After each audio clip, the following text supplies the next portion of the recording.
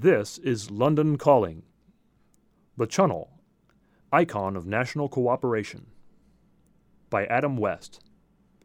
Read by William Williams. 30 years ago, on July 29, 1987, British Prime Minister Margaret Thatcher and French President François Mitterrand signed an historic agreement to build a train tunnel under the English Channel. Its purpose was to allow faster and more efficient travel between France and England. This engineering marvel is called the Eurotunnel, Channel Tunnel, or affectionately, the Channel. This connection between Britain and France has benefited both sides, but what does this accomplishment portend for the future? Is it possible that the Eurotunnel could serve as a symbol of the type of cooperation all nations will one day exhibit? A more cordial relationship. It is no great secret that the British and French relationship over the centuries has been afflicted with war and resentment. But after the Battle of Waterloo in 1815 and the end of France's domination of Europe, there was a marked improvement in how the two nations got on with each other. Nearly a century later, on April 8, 1904, the Entente Cordiale was signed. This Anglo-French agreement resolved long-standing antagonisms by settling a number of difficult and controversial issues. The Entente Cordiale paved the way for cooperation between England and France in the decade leading up to the Second World War and beyond. It lessened the isolation both France and England had assumed, the former by obligation and the latter willingly. War had turned to peace, and peace led to the possibility of cooperation.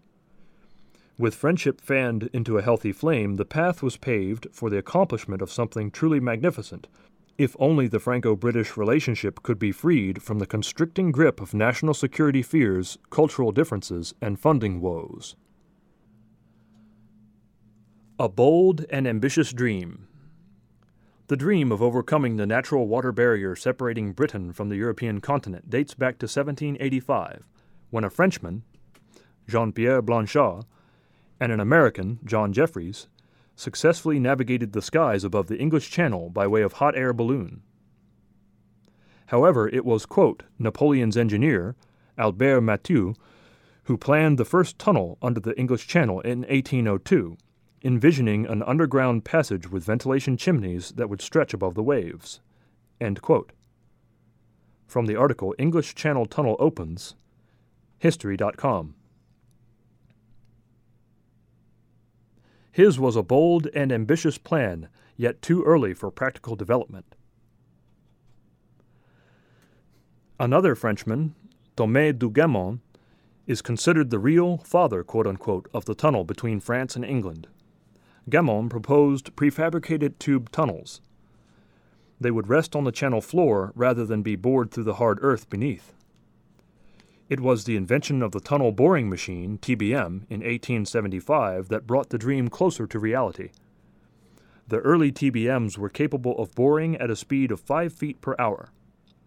By comparison, the 11 800-foot-long TBMs used to eventually complete the Eurotunnel could rip through the hardest rock at 15 feet per hour, a 200% increase in tunneling efficiency.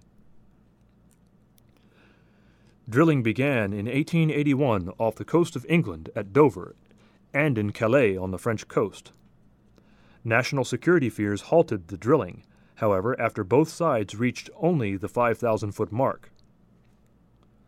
In 1974, TBMs resumed biting their way through the chalk marl sandwiched between solid bedrock and with the intense pressure of the water-filled channel bearing down from above.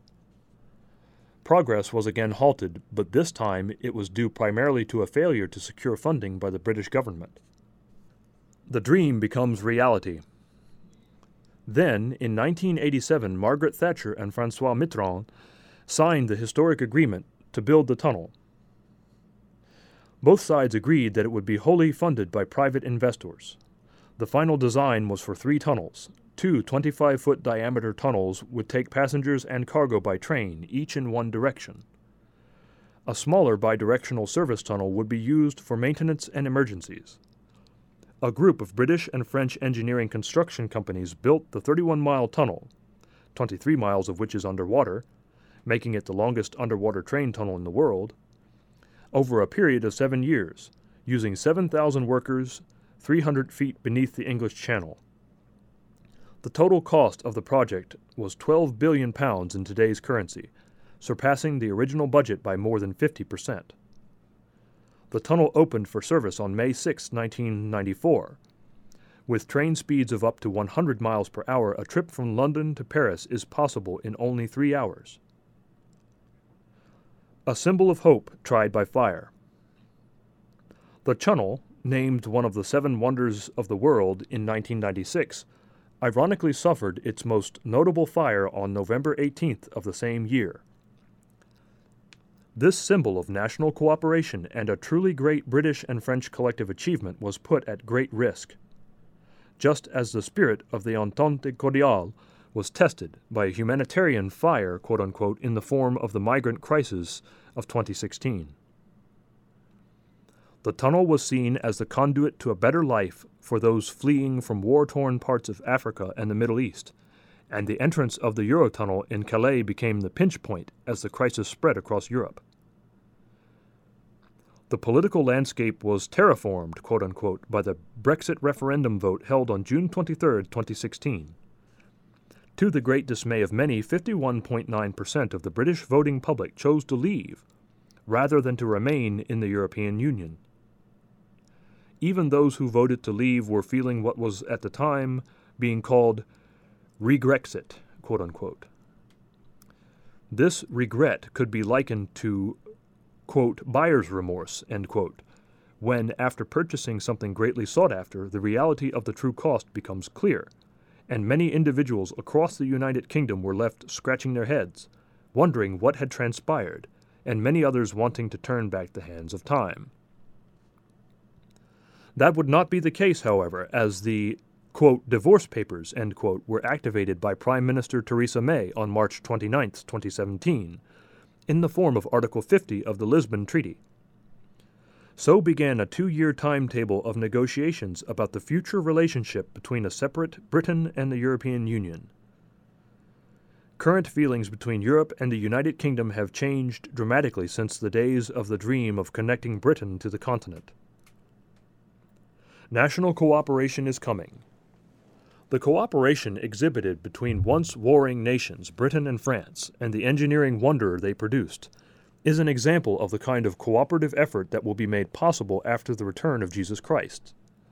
Humanity has not known peace, Isaiah chapter 59, verse 8, but in the future, quote, nation shall not lift up sword against nation, neither shall they learn war any more, end quote. Isaiah chapter 2, verse 4. While it is true that the nations have not known the way of peace, there have been glimmers of cooperative peace and shared accomplishment. The Eurotunnel is just one such example. After the return of Jesus Christ to this earth, the possibility for more shared achievements by nations that will then truly be at peace with each other will become a joyous reality for all.